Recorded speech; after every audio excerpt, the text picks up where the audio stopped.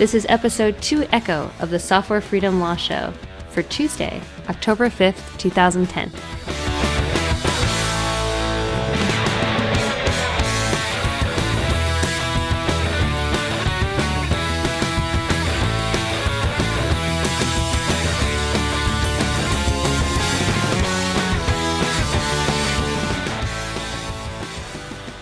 Hi, I'm Karen Sandler. And I'm Bradley Kuhn. This is the Software Freedom Law Show. Yes. Finally, again. Well, Osama K is not happy with us. We haven't... Yeah, he's been not happy that there hasn't been a new show. It's been a while. Yeah, so it's true. But there's good reason for it. Is there good reason for it? Are you sure? I do. There have been a lot of things happening. There's been travel. There's been, actually, I think the medical devices paper was already published by our last podcast, actually, but that has been taking up some of my time. And there's exciting news about you, Bradley. What's that? Well, it's exciting for you. I think it's sad for me and for SFLC. But I guess the news isn't even news anymore. Well, it won't be by the time this is out there, because this is coming out on Tuesday. But maybe some of our listeners haven't been following the news. Well, by the time this goes out, I will have said and announced and talked to so many people about it. I'm sure I'll be sick of it, saying it by then. Maybe. Well, anyway, I'll just cut to the chase because it's not news yet, because it's before you've it's not news to you. Announced it. No, it's not news to me. But now I'm really thoroughly confused, so I'll just cut the suspense and say that that Bradley is leaving the Software Freedom Law Center to go full-time as executive director of the Software Freedom Conservancy. And we've talked a lot about these two organizations and how they're related. But what does this mean for you, the listener, and for me, our SFLC Software Freedom Law Show co-cast host? And I would say that, well, for me, it's exceptionally sad because it means that that I won't be working every day with Bradley in the same office anymore. But beyond that, I'd say that that the sun is shining and things are looking good because the Conservancy is a great organization that will now have a full-time employee, and not just a full-time employee, but a full-time you, Bradley, and that's very exciting.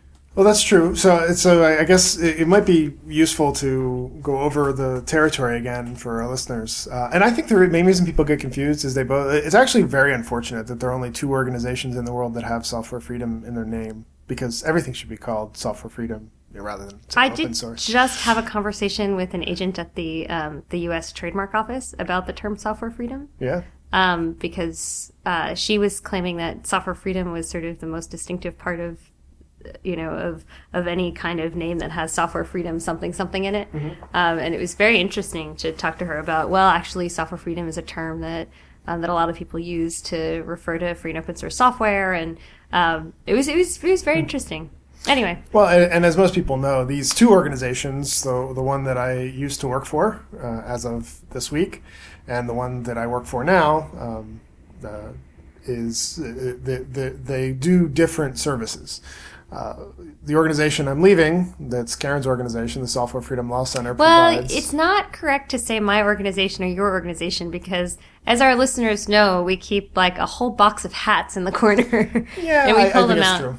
It's true. And that's actually pretty common, and this is off topic, I suppose, but it's pretty common in the free software world. There's not a lot of organizations. There are not a lot, and a lot of people are involved with multiple ones. So it's not uncommon that that's the case. No, it's pretty common. I think it's really interesting because, you say Karen's organization, but I'm also an officer of the Conservancy. That's true. And like to think of myself as an active participant in the Conservancy in its own right, separate from the fact that I am also Conservancy's lawyer in my functionality as a lawyer at the Software Freedom Law Center. That's true. And Conservancy certainly needs the legal help of SFLC, which it's grateful for.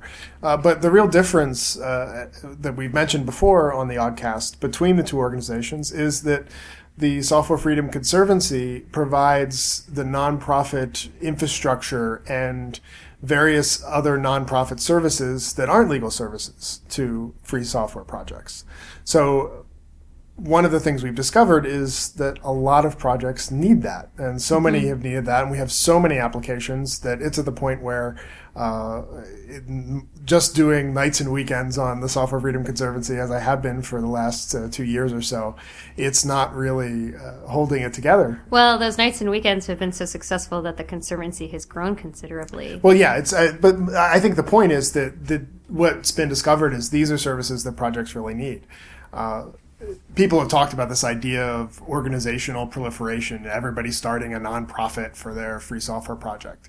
And that's something that we generally want to avoid, because the types of services that free software projects need from a nonprofit entity are very similar. So the Conservancy is basically an aggregator of those services, providing basically anything that a nonprofit might provide to a project. So the first thing that it provides is the ability to accept donations, and then the ability to spend those donations in the advancement of free software. And so our spending advances the development of free software for benefiting the public. And I cannot tell you guys enough how much work it winds up being in the long run if you form your own organization. It makes so much sense to have lots of projects in a single nonprofit umbrella. It saves so much paperwork and so much time. And Conservancy also can, now that I'm going to be full-time with Conservancy, we can expand our service plan, and we're going to start doing some copyright assignment for those projects that want it. And people have seen my comments about copyright assignment, and we're doing it in the right nonprofit way and making the kinds of promises back to the community that the software will be licensed freely, and only for projects that want it. It's not a mandatory thing in Conservancy, but many projects have been asking for it. They want, developers sometimes don't want the burden of having to manage their own copyrights. So we'll do some of that. We've already done some GPL enforcement, which has been much in coordination with SFLC in the past, and many projects are asking for assistance with license enforcement, and we're going to continue doing that inside Conservancy. So that's something that Conservancy was only doing a little bit of, now can do much more, which I'm really glad about, because GPL enforcement seems to be a thing that only very few people want to do, in part because it's really difficult and it takes a lot painstaking of hard work and persistence. Yeah. I should mention, but we actually haven't had an Oddcast in long enough. I didn't get a chance in the Oddcast to say how great it is that Matthew Garrett has been doing some GPL enforcement lately. That was in it was on LWN and some other news sites, I guess 2 weeks ago, by the time people are hearing us, maybe 3 by the time people are hearing this. So I'm really glad to see more people get involved in GPL enforcement, and Matthew's trying some new techniques, which is interesting, and I hope they work, because we need as many techniques as possible. And so I was really glad to see that. I kind of think we'll see more enforcement over time from a wider base of people. I hope so. And obviously, if projects in Conservancy want it, I'm there to provide Well, that's what's great about Conservancy, too, is that you also have all this compliance expertise and expertise all around of just free software project management. And so it's amazing that can now get spread around all sorts of different projects. Yeah, one of the things I really want to get done in Conservancy, up until now, because it hasn't been my primary focus until now, is actually help projects do fundraising. Generally, we set up the PayPal and Google Checkout little donation buttons, and that's the extent to which Conservancy actually helps them with fundraising. They have to do the fundraising themselves, and then the money comes in, and it can be spent to advance the project. But obviously, I've done a lot of nonprofit fundraising, and my hope is that I can help projects do more fundraising for initiatives they want to do. If they have developers they want to put on a contract to do software development to make the software better, they should be able to do that. Actually, some people probably saw in the news that Matt McCall did this recently through Conservancy, and I think what he did for the Mercurial project was a really good example of the kind of thing that Conservancy can do. Mercurial needed somebody to give full-time attention to the code base, and Matt, of course, was the right person to do it. He's worked on the project for, I think I'm going out on a limb, and I may be wrong, but I'm pretty sure that Matt is at this point the longest developer, because a lot of the early developers are less involved than they were. So he's sort of the longest person who's been actively involved in the project, and we're funding him for an entire year to just focus on Mercurial. And I would love to see Conservancy be doing more of that over time, and we're looking forward to helping projects raise more money and do that kind of work. And now I can give my full-time attention to it. So the Conservancy is an incredibly important organization, and I'm so happy as a officer of Conservancy and as one of Conservancy's lawyers that this is happening. I just wish that there were maybe and I know I'm not alone, double the number of hours in the day so that you could do both SFLC and Conservancy, but it's just not tenable anymore because as everybody I think listening may know if you follow Bradley's Identicus stream, he's just been working all spare hours to keep Conservancy afloat.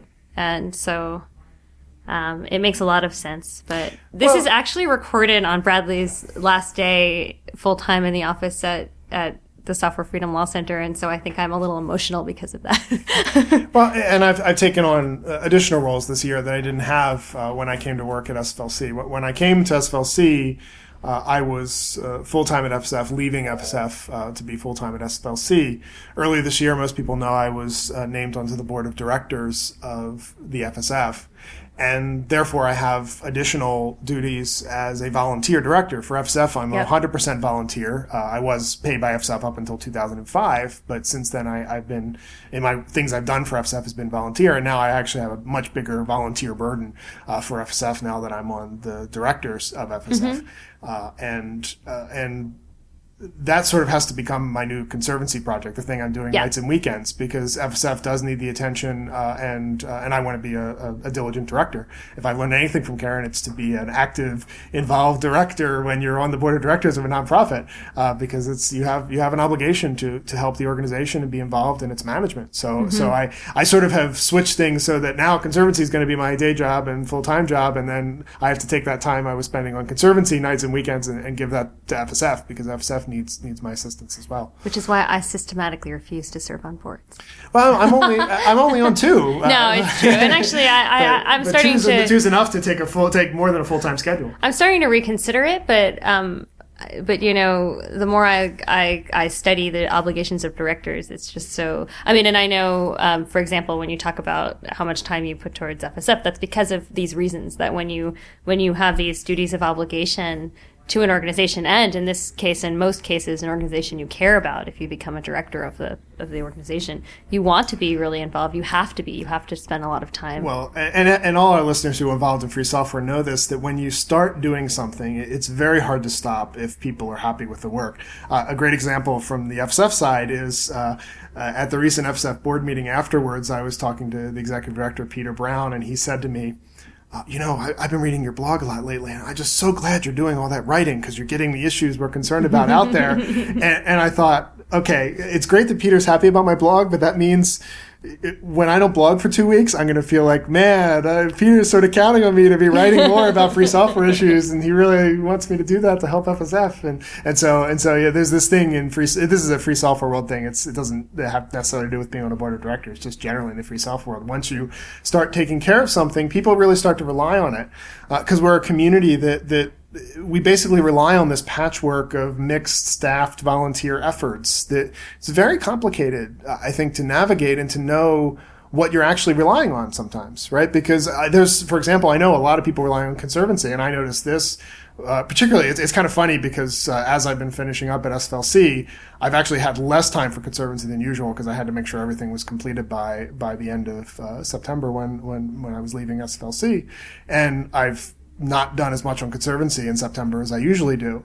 And I noticed very quickly people are really relying on that service, and all the projects have come to rely on me being there, providing stuff when things come up and developers need reimbursed. And frankly, Conservancy handles a lot of boring stuff. Yeah.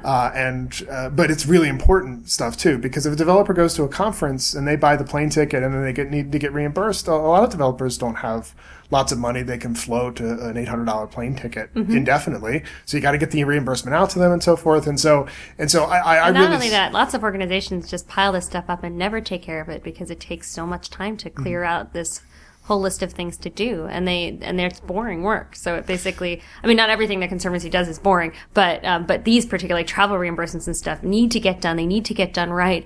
And, in a regular free software project, most people don't want to do it, and I can't blame them.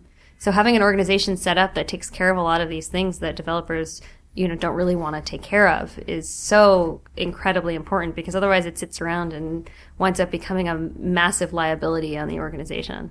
Yeah, it's true that there is a lot of it's boring stuff, and I actually have always felt this has just been a thing, an attitude I've had about free software. I got in a job doing free software initially from the FSF by being willing to do the boring stuff. Because as it turns out, it's actually very easy to get people to write software, because writing software is an enjoyable task. Anybody out there who's a programmer enjoys writing software, at least any good programmers. Every good programmer I've met enjoys writing software. I've met a lot of bad programmers who don't enjoy it, but they were bad programmers anyway. But all the good programmers like doing it and enjoy it. Nobody truly enjoys, in like the same way you enjoy programming, writing out checks for reimbursements for travel or whatever it might be. And the thing is it makes sense to me. If I'm going to be paid by nonprofits, if nonprofits going to fund me to do work, it should be work that a volunteer just is not available to do. Well, I mean, the thing is that you just can't count on a volunteer to do these kinds of things and to do it right all of the time. Oh, but I think that interacts, right? The point I'm making actually interacts with the point you're making. Because the reason you can't rely on a volunteer because it's not enjoyable work, right? You can almost always rely on a volunteer to do programming, and not perfectly. We need funded programming. Yeah. When I worked at a law firm, the term that we used all the time, which I didn't really like so much, was that's sexy work. I hit that phrase. I never use it. Everybody fights over sexy work, but nobody fights over just the stuff that needs to get done. Yeah, and I think when nonprofits are paying people on staff, it's really to do the work that the volunteers aren't available to do. And that's actually that's something I learned from actually RMS, from FSF. FSF has that mentality as well. And I think it's a good mentality for any nonprofit. And the Software Freedom Law Center as well. Because right now you could get a lawyer to do one or two of these really exciting legal matters that we deal with pro bono. But a huge portion of what we do is not sexy work. It's not, it's just stuff that needs to get done. And a lawyer doing this pro bono, not at a nonprofit who has to support a commercial practice, is going to be hesitant about taking on too much of that work. Yeah. So it's kind of the same thing. And I just feel it's a moment that just to go back to the going full time to Conservancy for a few more minutes. I think we're at a moment where projects are starting to realize this. I actually relate it to current events. Watching the debacle of what's happened with Oracle and the crumbling of projects that were totally centered around one for-profit company, and those winds of corporate change can change, and what projects are getting developers paid by the company to work on changes, and all these communities that you see, the Open Solaris community was the first to sort of be stuck. And now they're going to have to try and get a fork going to keep it going. We just saw recently the LibreOffice guys having to fork OpenOffice because of the relationship with Oracle being a problem. People are talking. There was already MySQL forks out there, and people are talking even more now. I heard on a couple of podcasts recently, MySQL might be in a bad spot. And I think this example of what happened with Oracle, I was never a huge fan of Sun, but Sun was compared to Oracle was a good steward when you line them up next to each other. And I think so my whole point in bringing up this whole Oracle thing is to compare it to the nonprofit stewardship of free software projects, and that we need more nonprofit stewards of free software to make sure that projects have a longevity that's beyond the life of any one for-profit company. Because nonprofits, in fact, they're not primarily trying to make money. They're trying to make enough money to keep going, but they're not trying to turn profits, so they can be dedicated to the mission of advancing free software. I mean, I think that there's space for both in free software. I think there's room for strong commercial models, strong for-profit models, but also there should be strong nonprofit stewardship as well. So I think that those are two things that actually go hand in hand. Well, I'm not opposed to for-profit corporate contribution. In fact, I think free software depends on for-profit corporate contribution. The question is, who is the steward of a project? And I agree. I basically believe the steward should always be a not-for-profit entity. That's my view. That's I mean, obviously, that's a biased view, of course. I was going to say that's also my strong preference too. I mean, but we're dedicated to working in a nonprofit way. So I just didn't want anyone to misconstrue what you were saying as railing against corporate involvement in free and open source software, because obviously that's not at all what you were saying or not your view. That's not my view. I think for-profit corporations can't effectively be in charge of free software. I think they can't be in charge of projects. Projects need to be led first and foremost by the developers who write them. They can. It's really not. It's not necessarily ideal. I think Because there are some projects that would probably not happen at all if they weren't, if they weren't led by corporations. people have made that argument to me a lot, and I don't really believe it. I don't believe it because I think every example they point to, it doesn't turn out to be true. That's interesting. I disagree. I'm not prepared to have the conversation in depth by pointing out examples and things, but I strongly disagree. Yeah. Well, but I think the thing we can agree on is that having a nonprofit steward is better than having a for-profit steward of a given project. Yes. So I think one of the things Conservancy can provide is and that I think it actually stewardship. often helps the companies that are involved in those free software projects when there is a nonprofit steward, and sometimes that involves some areas of like liability balancing, but also a whole host of other reasons too. But anyway, I mean, we've talked about this, Rob. What we haven't talked about is what's happening with the Oddcast, which I think some of our listeners were probably wondering what's happening now that you're... The Software and Law show is over. It's done. Done. Finished. And we're not kidding either. Like the Linux Outlaws guys, they joked that they were ending after the World Cup.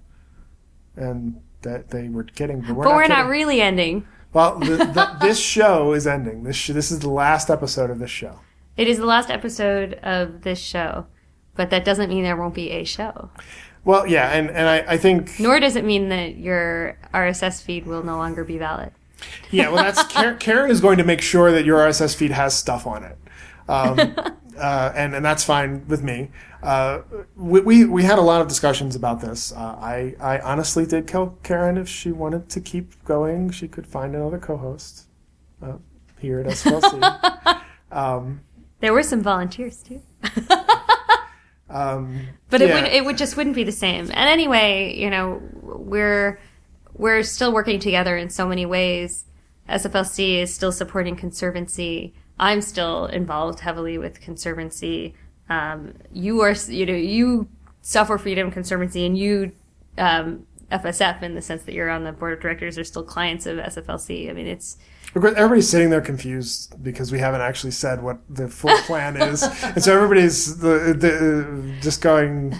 Well, it's not like a live show like it is with Linux Outlaws where people are denting about it. But people are now hearing this and they're walking down the street in their headphones and wondering what the hell... Driving to work. What do we mean? I didn't want to say driving because I'm not supportive of the automobile. I just think that many people don't have any other option. I know, but I don't like to think carpooling to work. I hope they're carpooling. Driving their children to school. When somebody, if they're carpooling, is probably annoying everybody else by playing this while they're carpooling. And here we still haven't said what we're going to do. So I think we've made it pretty obvious. The truth of the matter is that well, not the truth of the matter, but I think one reading of this is that Karen and I view ourselves in enough free software celebrity that our own names can carry a show. Free software celebrity. I'm not. This is somewhat of an experiment in some ways. We're going to make a show that is based around the fact, not from a specific organization, but it's our show, it's us. But it will still be available from the Software Freedom Law Center. From the RSS feed. Yes. But the new site is going to be, we've picked a name. It's going to be the Free as in Freedom show. Free as in Freedom is going to be called. And I've procured the domain Faith. I always said it as Fife in my head. Fife? F-A-I-F? I always think of it as Faith. Okay, so... Kind of like faith. We've got the domain faif.us. So that's free as in freedom.us, faif.us. And that's going to be the site for the show. It's an unaffiliated website. I mean, it's in my personal name at the moment. Mm-hmm. Actually, I may have registered in both our names. I can't remember. But it's basically anyway, I consider myself co-owning that domain with, or co-in charge of that domain with Karen. And that is going to be the show, and that's going to be the canonical website and so forth. Now, Karen's also, because she's still going to be at SFLC with access to its servers and so forth, so she's still going to put the show up on that RSS feed, so you don't have to change the RSS feed to actually get this new show. But if you want to subscribe directly at faif.us, you can do that as well. There'll be an RSS feed there too. And with Free as in Freedom, we also can have a little bit more leeway to talk about things other than strictly legal issues too, although I'm a lawyer, so I like talking about legal issues, and that's what I'm most involved with. but it does give us a little bit more leeway to talk about other issues, which was a lot of some of the feedback that we got when we asked you guys what you wanted to hear was a wide range of stuff. Yeah, and one thing that I'm hoping to do with the new show is I think there's one small space that's not covered by other podcasts. So the main podcasts that I think are really great are Linux Outlaws, as I've talked about before. Our producer, Dan, is also the co-host of that. And he's also the co-host now of another show, or sometimes co-host of Floss Weekly, which I think is also another good show. The Linux Outlaw guys tend I want to give a shout out to Fab as well, because he advocated not killing me recently. That's true. And Fab also designed the logo for Conservancy, for our new logo, too. Right. So, yeah, that's going to be on the website as well. But, so, yeah, Fab's a shout out, too. But Dan and Fab sort of cover what's happening now, community stuff, with a Linux focus. The Floss Weekly show with Randall and his rotating lineup of co-hosts tends to introduce people to new free software projects. I'm hoping that in addition to the stuff we used to cover now at this point on the Software Freedom Law Show, that on Free and Freedom we can also cover in-depth discussion with developers. I think there's a lot of developers out there that are worth really getting into depth about what they do and how they do stuff and what they're working on. And while Floss Weekly does some of that, really that show's designed to introduce you to a new project that you might not have heard of, and you don't get to get in depth. I'd like to go through some of the people that I know in the free software world who've been developing free software for years and have them come on and talk some in-depth stuff technologically about what they're working on, which Fab will find very annoying, I'm sure. But I think some listeners would enjoy that, and I think it's not currently covered. There's no real in-depth developer podcast other basically than John Masters' Linux kernel weekly summary thing that he actually does every couple of months now. Oh, really? Yeah, he was going weekly for a while. It was great when he was. I felt like I was finding Linux kernel again for the first time in a decade, but unfortunately it's hard to keep up with. But since I'm co-host, we'll still talk about legal issues and stuff like that. So yeah, and I'm hoping if Karen's agreeable to do a Conservancy update every show and and of course we'll talk about SFLC stuff as it happens too. Okay. Yeah. So that's the plan for the show. So faif.us is the new site. You don't necessarily But you don't have to do anything if you don't want to. That's true. That's true. But the URL will be shorter. Thanks for listening to us and sticking with us. Yeah, well, we'll find out. See, one of the reasons I want to get people to subscribe to the new feed is I want to see how much our celebrity carries, you know. But I think if people are, we can check the stats on the. I guess you can. I can't. They're taking root away from me in the other room right now, I'm sure. But yeah. So it doesn't matter. Do you know everywhere I've ever worked, I had root on all the boxes. I've never not had root on everything. At everywhere you've worked? Pretty much. Well, since post college, yeah. Boy. Because I was always the sysadmin, right? I don't know what it's like to not have root at work on everything. And I got in trouble at my first law firm job for installing software on computers in the office. Yeah. So, and we should mention, I don't know if we will mention that anything else. Is there anything else we have to mention? I'm not sure. I'm not sure either. I think you don't want to. I don't know what you're talking about or referring to, so I'm going to pass you a little pad of paper and you can write it down. Actually, we've covered so much. Let's end the show and plan for the new show. We'll cover whatever it is that I have no idea that Bradley was referring to. Yeah. So, but I just don't want the show. I don't want the show to go on too long. So true. Well, thanks for listening to us for all of the Software Freedom Law Show shows episodes, and expect more of the same. Well, it's a little bit different. But mostly the same. The same people, anyway. Okay. Anyway, we'll see you soon at Freeze and Freedom. We're not going to see anybody. Unless they come to conferences. So true. You're still going to... Are you going to do this on the new show? Are you going to tell people you're going to see them later? Yeah, apparently I can't help myself. We sometimes see listeners at conferences, but... Yeah, and sometimes when they come to New York. Or send... Well, this is what started the whole X-Face thing with all that. Yes. Oh, I should mention... Oh, yeah. That's what I wanted to mention. Oh, was it? We should mention it. Actually, we should mention the show because it relates to the last show. So, a loyal listener, Dan Scott, has sent Karen and me soaps with 20-sided dye in them. I'm holding it here, and you can sort of hear the crinkling of the plastic around the... Yeah. So It doesn't sound like a die. It was a very nice gift, in soap. although I don't know if I like the joke all that much, because the whole joke is that people who play Dungeons and Dragons don't wash, so you have to give them soap with dice inside to get them to wash. As a motivation? But it was very cool that Dan Scott was actually somebody else sent me a URL to a foldable 20D that you could print out. Oh, that's awesome. So, yeah, but you didn't show me that. Yeah, it was on Identica. If you just That's followed Identica more carefully, you would have seen it. I don't. I'm sorry. So so those were the two 20Ds that we got. So you don't need to send any more. We've gotten them now. Well, you interrupted me, and all I wanted to say was thank you for listening to our show, and we hope you continue to do so with our new one. Yeah, I'm still amazed that people make it to the end of these things, to be honest with you. Well, especially when we keep extending the end, like you keep doing. Well, all the other shows do this too, except for Floss Weekly. Random keeps Floss Weekly like right on. Like, okay, we're done. Goodbye. Okay. But Linux Outlaws just goes on and on. Different style of show. Radio used to do it. Yeah. Yeah. Well, okay, we're done. Okay.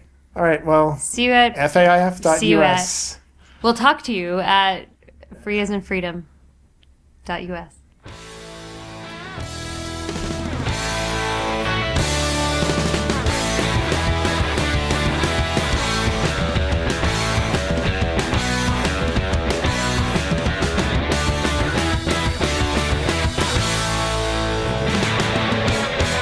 The Software Freedom Law Show is produced by Dan Lynch of halfbakedmedia.com. Thanks to Mike Tarantino for our theme music.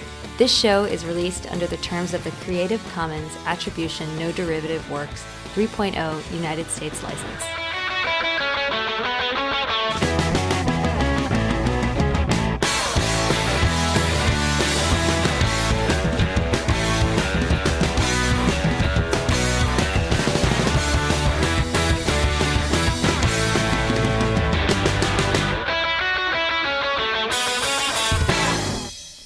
Are we going to keep doing this funny thing at the end of the new show? I think we should.